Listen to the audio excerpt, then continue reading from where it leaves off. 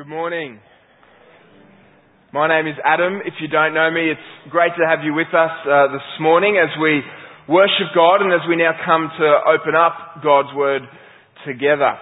And as Emma mentioned a moment ago, today we land the sermon series that we've been in for a number of weeks now called Divine Design, Rediscovering the Christian Vision of Sexuality. For 5 weeks now, we've been painting a picture of what the Bible has to say to us about this area of our lives, our sexuality. And I hope and pray that it's been a helpful series. I hope it's brought some clarity where there may have been confusion. I know it's been challenging at times. It's been challenging to preach. But we haven't done this series to be challenging or controversial. We've done this series because we deeply believe that God's design is for our good and for our flourishing. And we want to understand and cherish God's design so that we can live it out in the details of our lives and our community. And today, as we come to the final sermon in this series, we can begin to take a step back and survey the picture that we've been painting in the last few weeks. And as we survey this picture, we can see that it's a beautiful and a profound picture. It tells us that God created us male and female. And this is not cosmetic or incidental. This is significant and purposeful. God created us equal but different, distinct but complementary. And God also designed men and women to come together in the one flesh union of marriage. This comprehensive union of mind, heart, and body. And this is also why God gave us the gift of sex. It is the God-given glue to unite two lives together. And it's the God-given power to create life. The biblical vision of sexuality offers us a coherent and compelling vision. But as we survey this picture that we've painted, we also need to consider some of its implications. We cannot help but notice some of the implications of this picture that we've been painting. As Todd Wilson summarises for us, he says, according to the Bible, God says yes to the sexual difference of male and female. Yes to the joining of lives to form a one flesh union called marriage. And yes to enjoying the unitive and procreative powers of sex. A divine, hearty yes to it all. But with this yes comes an equally resolute no. Because according to the Bible, God says no to any and every form of sexual activity outside of this one flesh union called marriage. And God says no irrespective of the sex of the people involved. In other words, the Christian vision of sexuality says to us that sexual activity is appropriate only within the context of marriage. And this is a perhaps difficult reality for any of us to acknowledge, but it's particularly difficult for our brothers and sisters in Christ who are single or who experience same-sex attraction. Because the Christian vision of sexuality would seem to leave them with no biblically legitimate means to express their sexual desires. It would seem to suggest the necessity of lifelong celibacy. And that is a challenging and a daunting thought. In fact, earlier in this series, I shared with you the story of a man named Wesley Hill. Wesley is a minister and a professor of biblical studies in the United States, and he also experiences consistent same-sex attraction. Now, Wesley affirms the Christian vision of sexuality, and he understands what this means for him. In fact, he writes very honestly and openly about his fear of trying to live the celibate life as a same-sex attracted Christian. He writes, he says, "What I feared most about my decision to remain celibate was that I had thereby doomed myself to lifelong loneliness." Now, if you're married, you might struggle to empathise with Wesley's predicament. Maybe you're thinking, I'd like to live the single life for a few weeks. But listen to what Wesley is going through as he unpacks the reality of it. He says, when I was still in high school, despite being same-sex attracted, I often daydreamed about what it would be like to be married, to have a house and children, to have a home of the sort that I had growing up, to know that I belonged somewhere. Now, in light of where I felt my Christian faith was taking me, I stopped dreaming about those things. In their place, I began to have a recurrent picture of myself around age 60, coming home to an empty apartment, having lived all of my adulthood as a single man.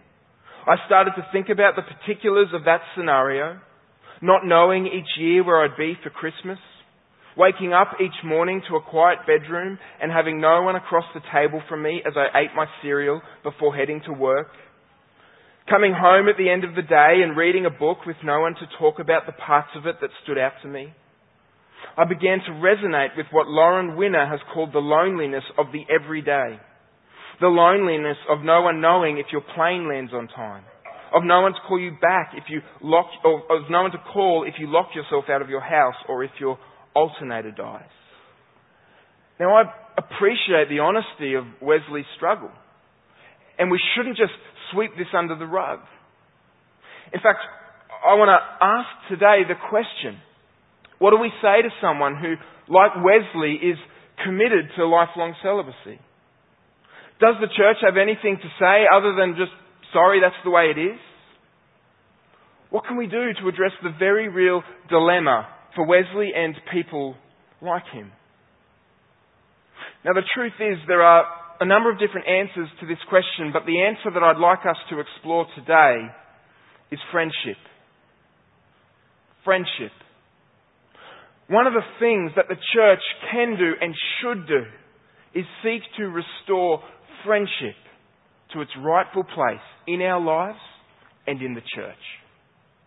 In fact, Todd Wilson, again, he says, as Christians and as a faith community, we can prioritise those deep, intimate, affectionate, non-sexual relationships we call friendships. We can work to strengthen the friendship culture of the church so that the church becomes a relationally thick and rewarding place, not just for married folks, but for single and celibate people as well. Now, I wonder when the last time was that you heard a sermon on friendship. I mean, the church talks a lot about community and fellowship, but what about friendship? Does friendship have a place in the Christian vision of life and relationships? Does the Bible have anything to say about friendship? Well, the answer I'd like to suggest is yes. And this morning I'd like to look at one of the closest examples of friendship that we have in the Bible. And of course I'm talking about the friendship between David and Jonathan in 1 Samuel. This is a profound and beautiful example of friendship. It's also a really unlikely example of friendship because it's between Israel's greatest king and the son of his sworn enemy. But it gives us a picture of what friendship could be and perhaps should be. So if you have your Bibles, you can turn to 1 Samuel chapter 18. We'll be reading verses 1 to 4 this morning.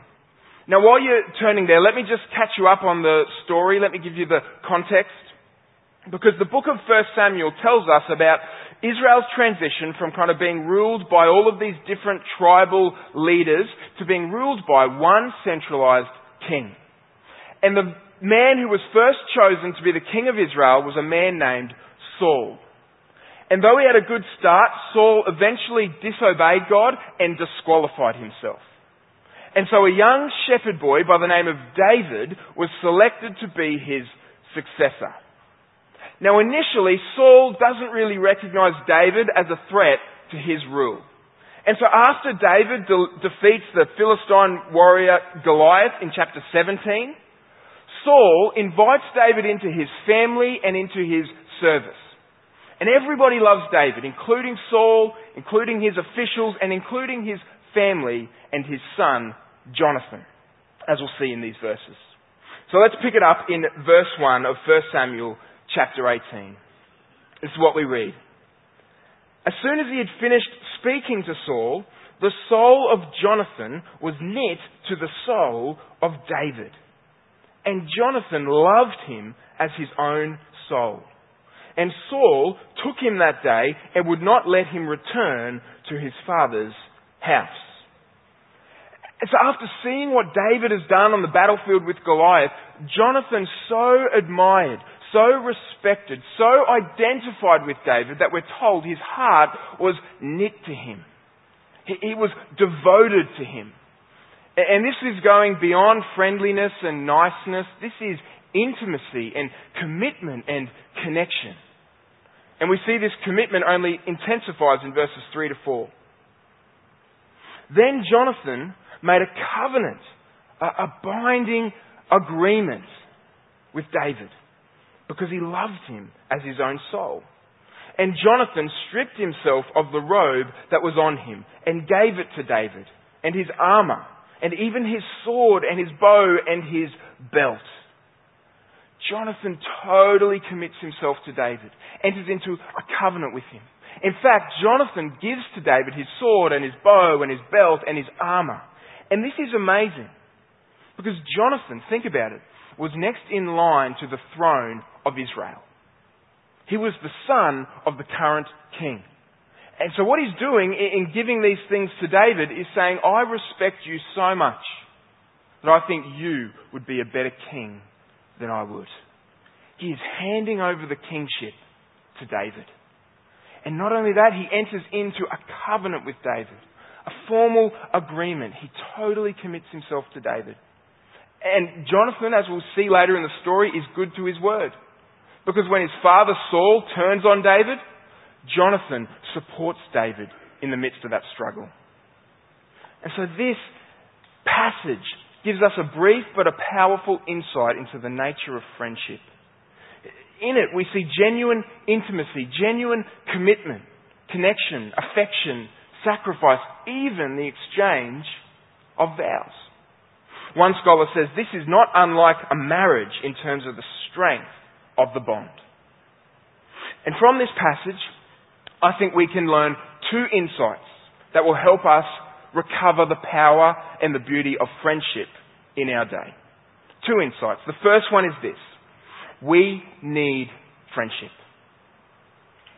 Now, I know this might sound obvious, but it's worth explicitly acknowledging because the truth is we don't often talk about or think seriously about friendship. In fact, as a nation, particularly among men, we are prioritizing friendship less and less. Social researcher Mark McCrindle is an Aussie and a Christian. He's done a bit of research in this area. He says that career-driven, family-focused and health-conscious Aussie men are crowding their lives with commitments. As a result of these pressures and competing priorities, the time available for men to kick back and relax with their mates has begun to erode. We are prioritizing genuine friendship less and less as a nation. But not only that, we are trivializing friendship more and more. Now, how do I know this? Well, because according to Facebook, I have 742 friends. According to the reality of my life, that's not true. Facebook and the Bible have a very different definition of friends. And the result of all this has been a weakening of our friendship culture, both in the church and outside the church. In fact, the reality is that in our day, it's very difficult to form deep friendships like the one that Jonathan and David had. We have lots of connections and acquaintances and networks and online friends, but we have very few deep, affectionate, lasting, non-sexual friendships. And this is not good because we need friendship. And we need friendship for many different reasons. For example, we need friendship because we were made for friendship. The Bible tells us that we were created in the image of God. And the Bible also tells us that God is a triune God, Father, Son, and Holy Spirit. which means at the heart of God is friendship, affection, relationship. And because we are created in the image of this relational God, we are relational creatures. We need connection. We need relationship. We need friendship. Not only that, we need friendship because life is hard and we can't do it alone. And in fact, we even see this here in 1 Samuel chapter 18, because in chapter 18, this is the beginning of what is going to be a long struggle for David. A struggle with Saul for the kingship of Israel. And in this struggle, David needs friendship. In fact, one commentator writes, and they say, as the trials began, God gave David the precious gift of a friend. A faithful friend is a strong defense in adversity, a soothing medicine when one is deeply wounded. When we're faced with challenges in life, we need friends. In fact, Bob Greene is a journalist and an author, and he once wrote a book called And You Know You Should Be Glad, a true story of lifelong friendship. And in this book, he tells the story about when this was true for him. He says, when during an already painful juncture in my life, my wife died, I was so numb that I felt dead myself. In the hours after her death, as our children and I tried in vain to figure out what to do next, how to get from hour to hour, the phone must have been ringing, but I have no recollection of it. The next morning, one of those mornings when you awaken, blink to start the day, and then, a dispiriting second later, realize anew what has just happened and feel the boulder press you against the earth with such weight that you fear you will never be able to get up, the phone rang. And it was Jack. I didn't want to hear any voice, even his voice. I just wanted to cover myself with darkness. I knew he would be asking if there was anything he could do, but I should have known that he'd already done it. I'm in Chicago, he said. I misunderstood him. I thought he was offering to come to Chicago. I took the first flight this morning, he said. He had heard. He had flown in. I know you probably don't want to see anyone, he said. That's all right. I've checked into a hotel and I'll just sit in the room in case you need me to do anything. I can do whatever you want or I can do nothing. He meant it. He knew the best thing he could do was to be present in the same town, to tell me he was there. And he did just sit there. I assume he watched TV or did some work, but he waited until I gathered the strength to say I needed him. He helped me with things no man ever wants to need help with. Mostly he sat with me and knew I did not require conversation, did not welcome chatter, did not need anything beyond the knowledge he was there. He brought food for my children, and by sharing my silence, he got me through those days. Green concludes and he says, there are a handful of people during your lifetime who know you well enough to understand when the right thing to say is to say nothing at all. Those people, and there will be at most only a few of them, will be with you during your very worst times. We need friendship because life is hard and we can't do it alone. We weren't meant to. We also need friendship because it's through friends that God accomplishes His purposes in our lives. In fact, God used Jonathan in the life of David to help him assume the kingship of Israel. And God uses friends in our lives to fulfill His purposes for us, to make us more like Christ. In fact, Proverbs 13 verse 20 says this, the one who walks with the wise will become wise, but a companion of fools will suffer harm. Now, according to this verse, one of the key factors about how your life will turn out is who you are walking with in your life. In other words, this verse is saying to us, show me your friends and I'll show you your future. Or as Craig Rochelle says, your friends are your future you. Your friends are your future you. And so let me just ask you, who are you walking with in life? Who are you allowing to have influence in your life? Are they making you wiser? Are they making you more like Christ? Let me ask our young people this. Who are you dating? What are you looking for in a potential husband or a potential wife? Is it someone who will make you wiser? Is it someone who will make you more like Christ? As an aside, this is why the Bible assumes that Christians should marry other Christians. It's not because it's being narrow and intolerant and exclusive. It's because of the profound reality that we are undeniably shaped by those who we walk with and do life with. And so have friends, have non-Christian friends, but young Christian, let me implore you to think carefully about who you date and who you decide to marry. Because our friends, the people in our lives, they undeniably shape us. And that's the first insight we can learn from this passage, is that we need friendship. We need friendship. The second insight, the final insight is this. We need friendship founded on something more than friendship. Let me ask you this. What was the basis of Jonathan and David's friendship? I mean, why did Jonathan devote himself so wholeheartedly to David? Why did he swear allegiance to David over and above his own father and his own family? Well, it wasn't just because of some of the things that they had in common, though they did have things in common. They're both courageous warriors. They both led victories over the Philistines. But that wasn't the basis of their intimate friendship. The basis, the foundation of their friendship was their shared faith in God. One commentator says they were bound together by their faith in the Lord. David had stood before the giant in the name of the Lord, determined to silence his blasphemies and eager for Israel to know the truth of God's power. These were themes that stoked the fires of Jonathan's admiration and drew out his love for David. Their love for God. And this is exactly the foundation of our friendship in the church as well. Our shared faith, our shared love, our shared union with Christ.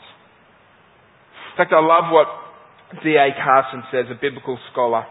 He says the church, listen to this, the church is made up of natural enemies. What binds us together is not common education, common race, common income levels, common politics, common nationality, common accents, common jobs, or anything else of that sort. Christians come together because they have all been saved by Jesus Christ. They are a band of natural enemies who love one another for Jesus' sake. See, we have something deeper than our careers and our cultural backgrounds, our political views and our parenting philosophies, our economic status, our relationship status. We are bound together by Jesus Christ. We have been saved by Jesus Christ. We are united to Jesus Christ. We are brothers and sisters in Jesus Christ. We might say it this way. We are bound together by blood, but not the blood that binds us together biologically. The blood that binds us together eternally. The blood that was shed on the cross all those years ago to save us from the penalty of our sin, to bring us into the family of God, to empower us and enable us to have not only union with our Saviour, but communion with one another in deep, genuine friendship. And so as I close, let me return to the story of Wesley.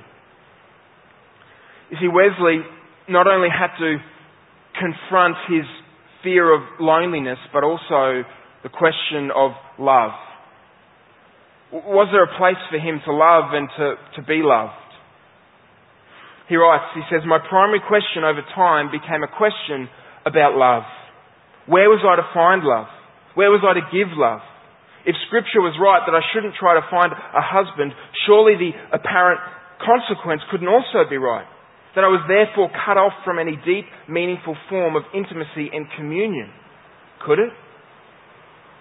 And after considering the question, Wesley goes on to write, and he says, there is in fact a place for love, and it's called friendship. I've become increasingly drawn to the idea that there exists, for someone like me, a location for my love. That by rediscovering ancient and not so ancient forms and exemplars of friendship, I might be able to rewrite the lonely future I feared would be my lot. And he concludes with this hope for the church. He says, I imagine a future in the church when the call to celibacy would no longer sound like a dreary sentence to lifelong loneliness for a same-sex attracted Christian like me. I imagine Christian communities in which friendships are celebrated and honoured, where it's normal for families to live near or with single people, where it's standard practice for friends to spend holidays together, where it's not out of the ordinary for friends to consider staying put, resisting the allure of constant mobility for the sake of their friendships. I imagine a church where genuine love isn't located exclusively in marriage, but where marriage and friendship and other bonds of affection are all seen as different forms of the same love we are called to pursue. And he summarises with these poignant and true words which are a challenge to every single one of us. He says, not everyone can be a parent or a spouse, but anyone and everyone can be a friend. And we need to ask ourselves this morning, what kind of friend am I? Am I available for others? Am I generous with my time for others? Listen to me, you won't and you can't be friends with everyone. I can't be friends with everyone. We only have so much bandwidth and space in our lives for deep, genuine friendships. But the reality is that every single one of us can be walking in, pursuing these kinds of friendships where we point one another to Jesus Christ. Now maybe you're sitting there and you're thinking, yeah, that's right, Adam. You need to tell people that they need to be friends with me. They need to befriend me. But friendship is not something we can demand of others. It's something we become for others, and it's something we are responsible to pursue. We can't isolate ourselves from others and sit on the edge of the community and then turn around and say, well no one's talking to me.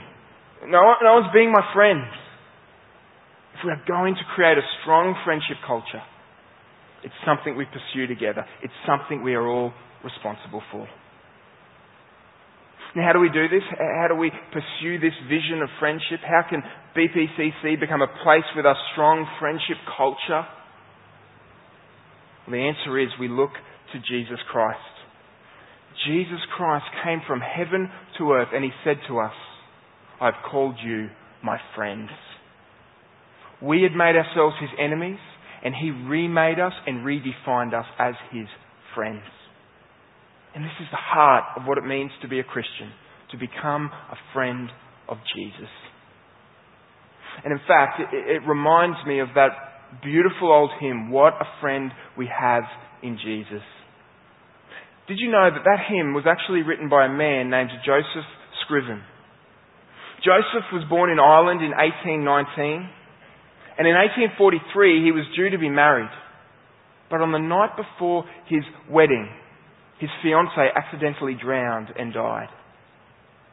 And so in 1857, Joseph migrated to Canada, and he was due to be married again in 1860. But again, his fiancée died before they could be wed, this time of pneumonia. And Joseph lived the rest of his life as a single man, devoted to preaching and teaching and helping others. And when we hear this, the words of this hymn take on some extra significance. Words which say to us, what a friend we have in Jesus, all our sins and griefs to bear. What a privilege to carry everything to God in prayer. Oh, what peace we often forfeit. Oh, what needless pain we bear. All because we do not carry everything to God in prayer. Have we trials and temptations? Is there trouble anywhere? We should never be discouraged. Take it to the Lord in prayer. Can we find a friend so faithful who will all our sorrows share? Jesus knows our every weakness. Take it to the Lord in prayer. Are we weak and heavy laden, cumbered with a load of care? Precious Saviour, still our refuge. Take it to the Lord in prayer. Do thy friends despise, forsake thee? Take it to the Lord in prayer. In his arms he'll take and shield thee. You will find a solace there. Let me pray. Heavenly Father, you have opened wide your arms to us in Jesus Christ. You have embraced every single one of us through your Son, Jesus Christ. And Lord, we want to open ourselves up to Him right now, the friend of sinners, so that we might become friends to one another, so that we might point one another to you and fix our eyes on that day when we will be embraced by you in fullness forevermore. Lord, we love you and we pray this in Jesus' name. Amen. Church, would you stand up as we go out with these words from 2 Corinthians chapter 13, verse 11. Finally, brothers and sisters, rejoice. Become mature. Be encouraged. Be of the same mind. Be at peace, and the God of love and peace will be with you. Amen.